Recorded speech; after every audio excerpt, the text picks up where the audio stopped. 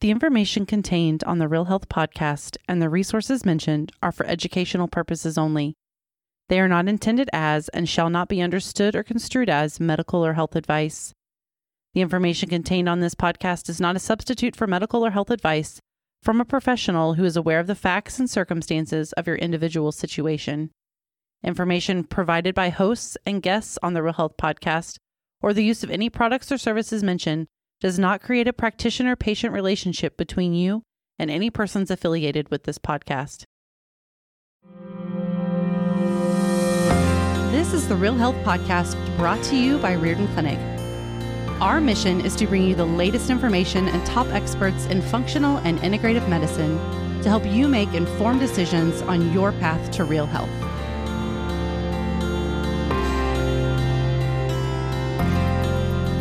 So welcome everyone. I'm Dr. Ron Hunninghake, and I'm really thrilled today to have Dr. Doug Thompson, who is a very special dentist. He's up at the University of Michigan's, he graduated from the University of Michigan School of Dentistry. And maybe, Doug, you can kind of tell our audience where you're at now. And then let me ask the prime question, what's different about your dentistry than what people typically think about dentists? Yeah, thanks, Ron, for the introduction. I graduated from the University of Michigan, but prior to that, I was a 12-year Crown and Bridge. I worked in a dental laboratory in a dental office, which is quite a different experience because I had some patient interaction, and I worked for a very fine restorative dentist at the time, and then went to University of Michigan and graduated in 1996. And I did a 1-year residency at a hospital, a VA hospital.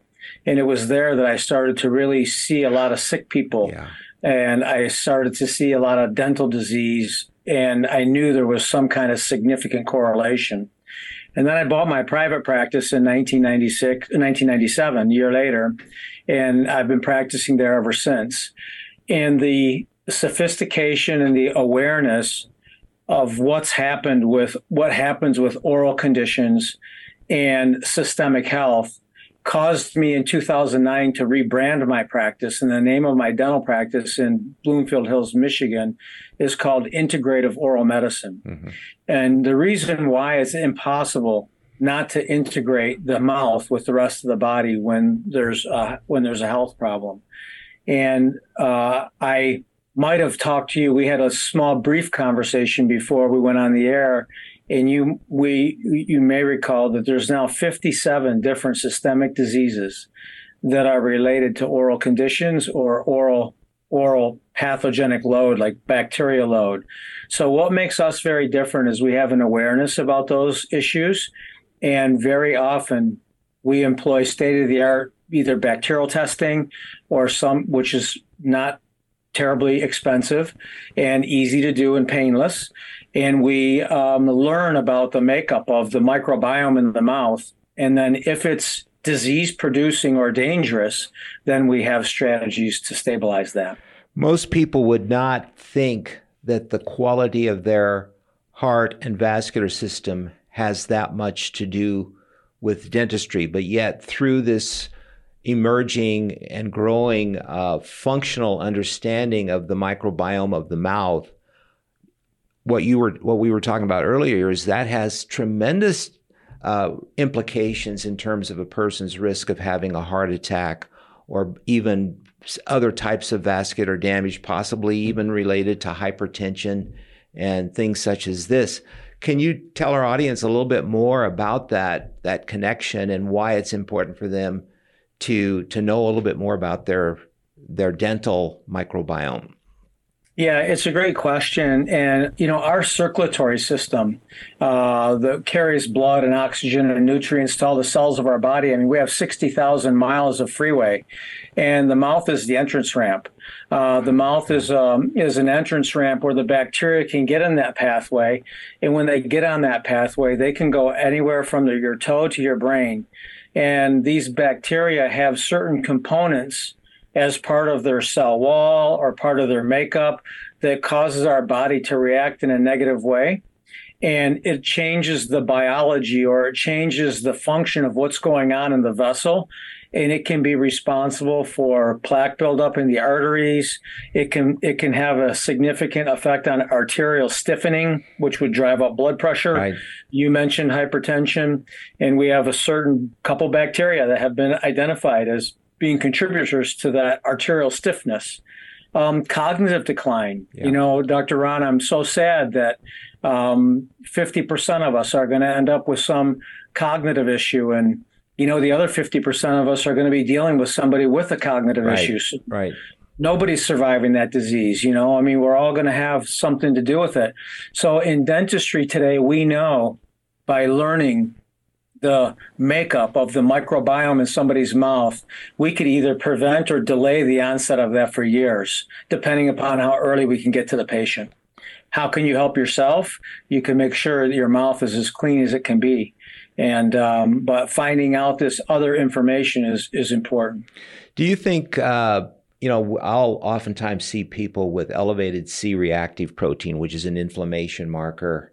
And because I've become more aware in recent decades of the relationship of the mouth to overall health, I start thinking about that. Have you found that to be, if people have a CRP that's elevated and they don't have any specific joint problems or any other explanation for that, would you be looking deeper into their mouth issues, the microbiome of the mouth and whatnot?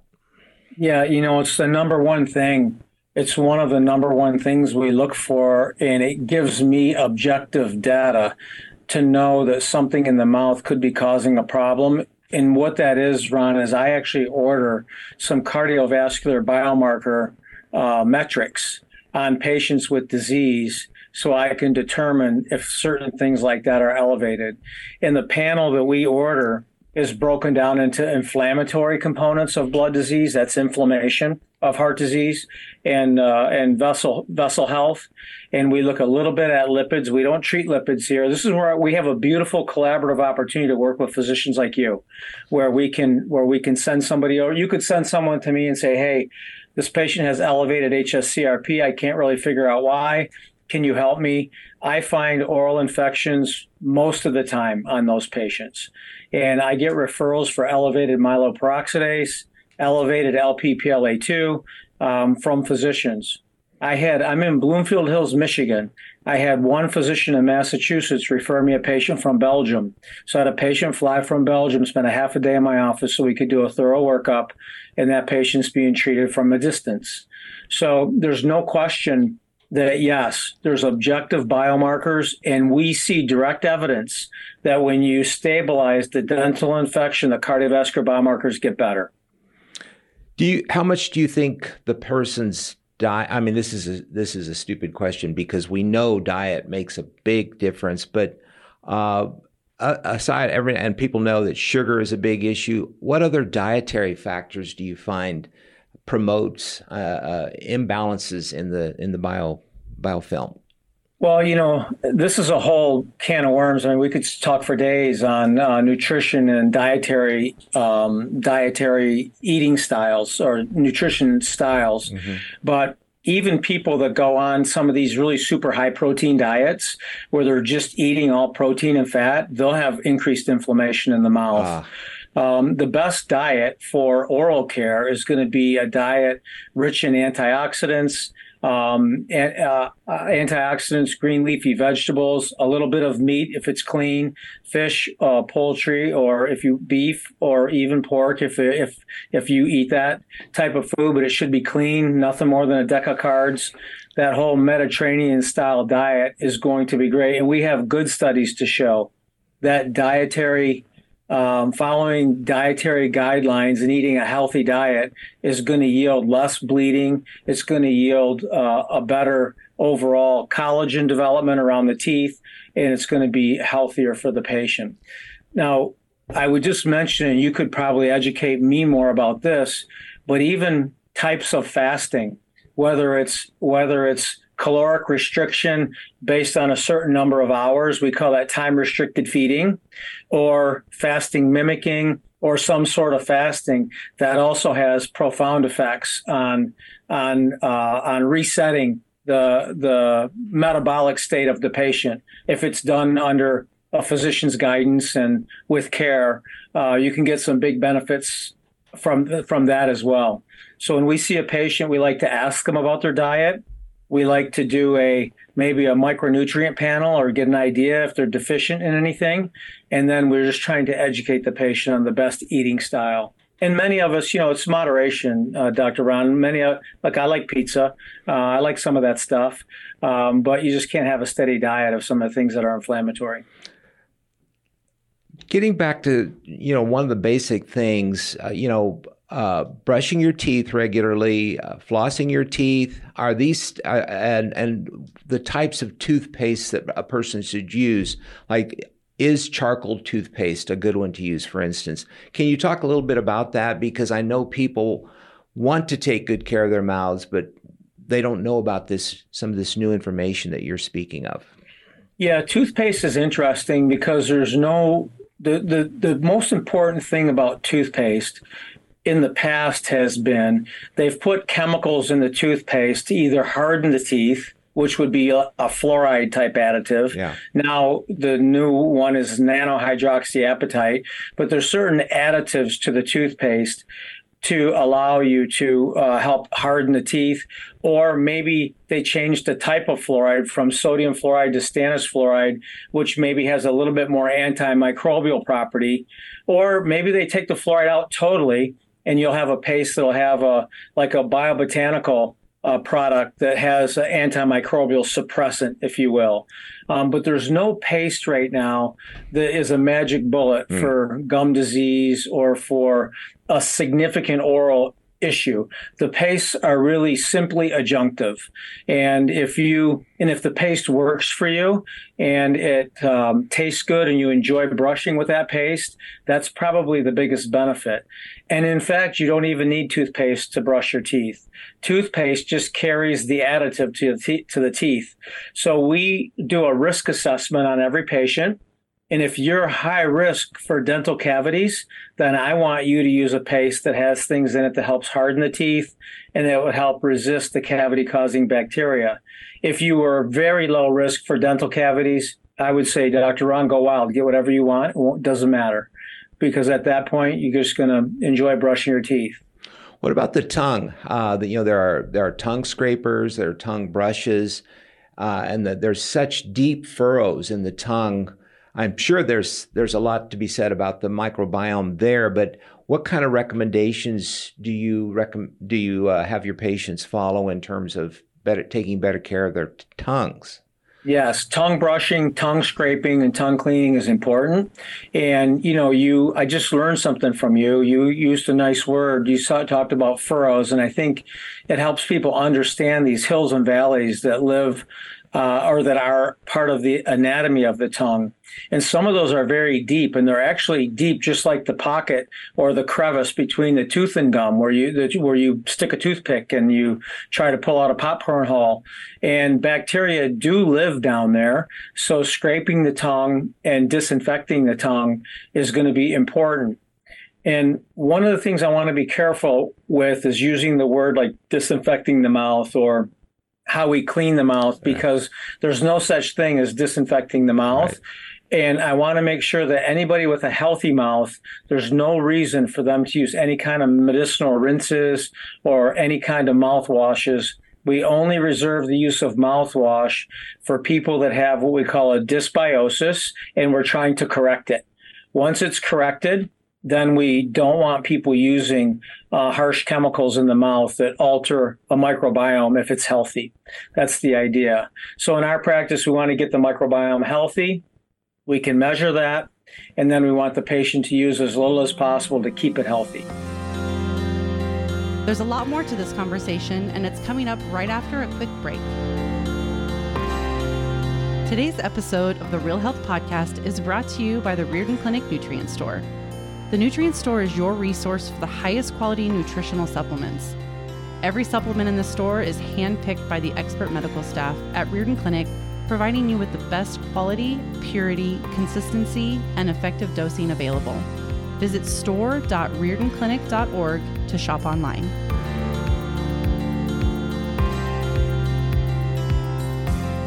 So the dysbiosis, this is, I think, an incredibly important concept and word for people to understand that there is a whole system of different bacteria, yeasts, and viruses that are in the mouth, just like there is in the gut. The mouth, after all, is the first part of the gut. What are you recommending for people to do to really maintain a healthy biome in their mouth? Yeah, the biggest thing is going to be right back to where we started, and that's going to have a very effective way of cleaning in between the teeth. And what I would say, Dr. Ron, is sometimes if you have some gum recession and you have some space between the teeth, as the gum recedes, the teeth get actually quite torturous. They're curved surfaces. There's little depressions in the roots of the teeth, and sometimes floss isn't going to be so effective. So for those people, we might recommend little brushes, picks, different things that you can put in there to clean in between the teeth. So you have to have an effective method to clean in between the teeth. And then we need an effective method to remove the biofilm on the outside of the teeth and on the tongue side of the teeth. Both of those surfaces need to be meticulously clean. And then, of course, scrape your tongue, keep your tongue clean. And if you have any kind of either bad breath like halitosis or you have any kind of oral abnormality, you want to get that checked out. So we recommend at least visiting your dentist if you're perfectly healthy. For sure, once a year.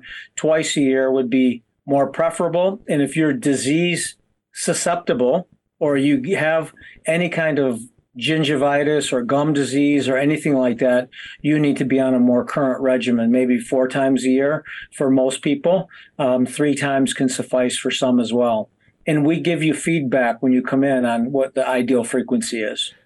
Do you agree that the dental hygienist is an important part of the dentist team? Is that important to have the kind of scraping that they do on the teeth, the calculi and stuff? Yeah, that's a great question, Ron. And as a matter of fact, I'll tell you how passionate I am that they should, that they're important. I refer to that care team in my practice. I call them periodontal therapists. They're not dental hygienists. They're doing way more than that. They actually, they can identify disease. They can be very significant in developing the plan to stabilize the disease. And they're the gatekeepers because they see you when you sit down. A lot of times the dentists come in after the periodontal therapist or dental hygienist has already cleaned their teeth. And so the dentist doesn't often get a feel for how they presented to the office and what kind of job, they are doing. And again, I'm so passionate about that piece. I have developed a 2-day hygiene training program at an institute in Seattle called the Coy's Center. And I teach dental hygienists how to become periodontal therapists in that course. So it's a big passion of mine. And this is something you and I did not talk about, but it's a big passion of mine. And they're very, very key people in the practice. Very good. What would you say currently is the number one, shall we say, risk that people have with not taking care of their mouth? I mean, obviously people would say, well, cavities, right?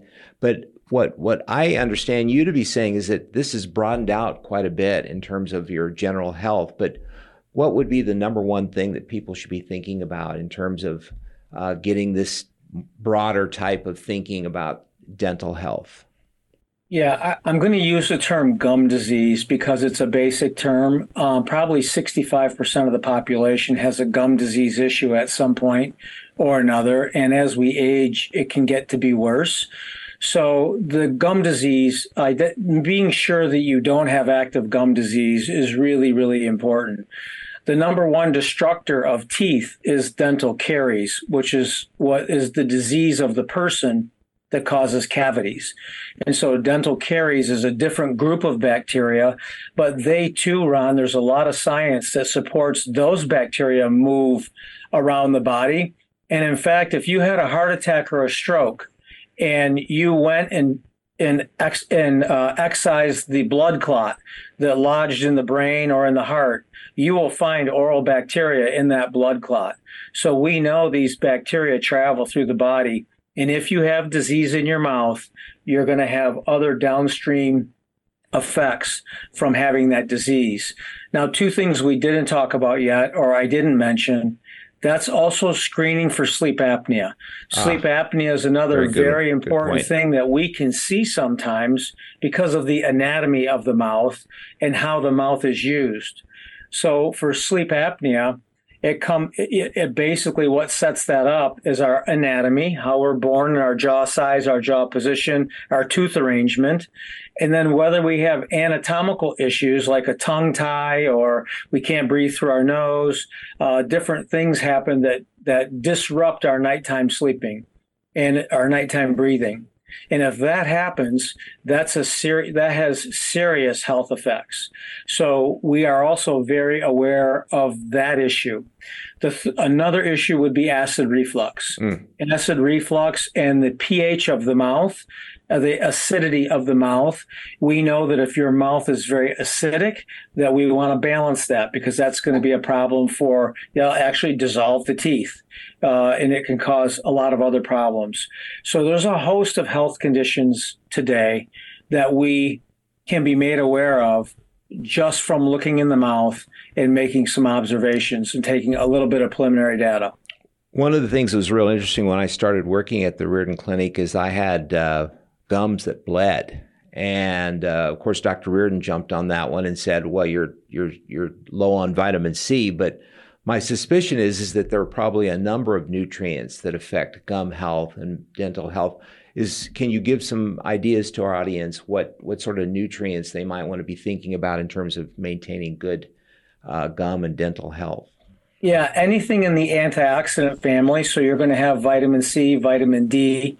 You want to be for sure. You want to be optimized with vitamin D.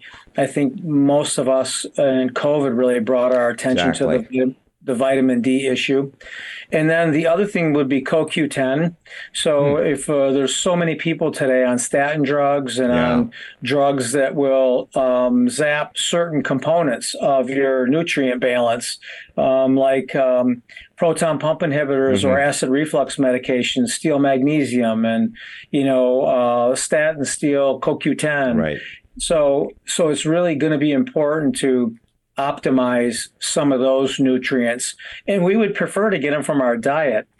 But the reality is a lot of us don't have diets that are 5 full servings of vegetables a day and 2 fruits and, the right protein balance. So we have to augment for that somehow. And sometimes we supplement to it and sometimes we're just deficient. So we have to think about that. And so your lifestyle, your eating style will make a big difference.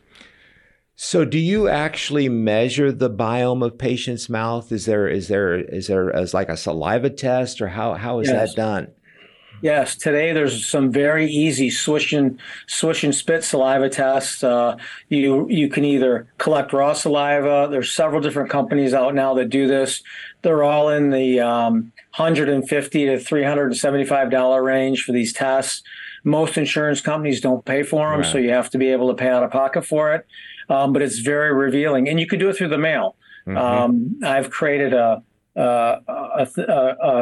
website called homedentalexam.com, and you can go to homedentalexam.com, or you could contact our office and we could help people even through the mail, where you can do a simple salivary diagnostic test in the comfort of your own home, and we can determine if you have a microbiome that could be unhealthy. Now, here's the rub with that. The rub with that is we have to find somebody who understands those metrics that can help you. And so that's my goal. And a third thing that I've done is created an online network of dentists that understand this language. And that's what's behind me. It's called the Wellness Dentistry Network. And I run that group of people, and there's over 120 offices around the world. And these are dentists that have either been part of our teachings, they've been part of our networking, and they understand the language. And I would hope any of those could help you. And obviously, I'm willing to help anybody I can. Well, Dr. Doug Thompson, I am so thrilled that we had you on our program because there's a famous saying, that all disease begins in the gut. I think that the updated version of that is the gut begins in the mouth. And so maybe all disease begins in the mouth. Yeah. And, Ron, I don't want to overstate it. I'm really a pretty humble person when it comes to that. And I can tell you that I really respect physicians like you that are trying to look at the whole person and look for root cause disease. And what my biggest contribution to be, I can be a collaborator. I'm not suggesting I'm curing everything or that I'm the end all, but man, are we a big part of the health equation? Prevention. I mean, I think if people would take better care of their mouths, their future health would be much better. But a lot of people wait until the problem happens and then they go to the specialist to treat the organ that's been damaged. But if they would go back and look for the root cause, which I think is going to be, a lot of it's going to be in poor dental health, that would save a lot of dollars and a lot of misery that people go through when they get into a chronic illness. Yeah, and we do have in closing, I have two pretty important things to say. We have clear research that shows that if you have a dysbiosis or oral infection problem and you fix it or stabilize it, your medical costs over the next 5 years are significantly lower. Yes. Number one. Mm-hmm. So you're right.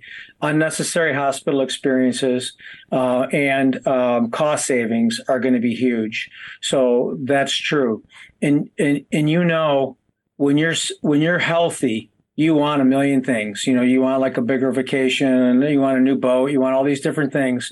But when you're sick, you just want one thing. You just want to get better. Get better. And what I don't want to do is I want my patients to try to have a million wishes. That's what I want them to do. There you go.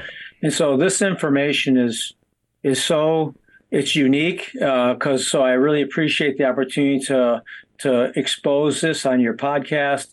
It's incredibly relevant, and all the research is showing that it's absolutely true.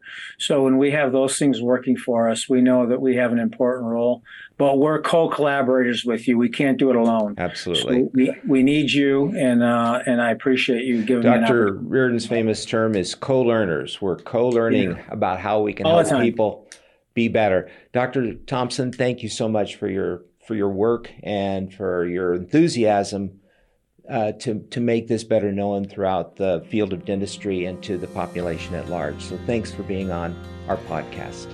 Thanks for giving me the opportunity. Thank you for listening to the Real Health Podcast. If you enjoyed this episode, be sure to subscribe and leave us a review. You can also find all of the episodes and show notes over at realhealthpodcast.org. Also, be sure to visit reardonclinic.org, where you will find hundreds of videos and articles to help you create your own version of real health.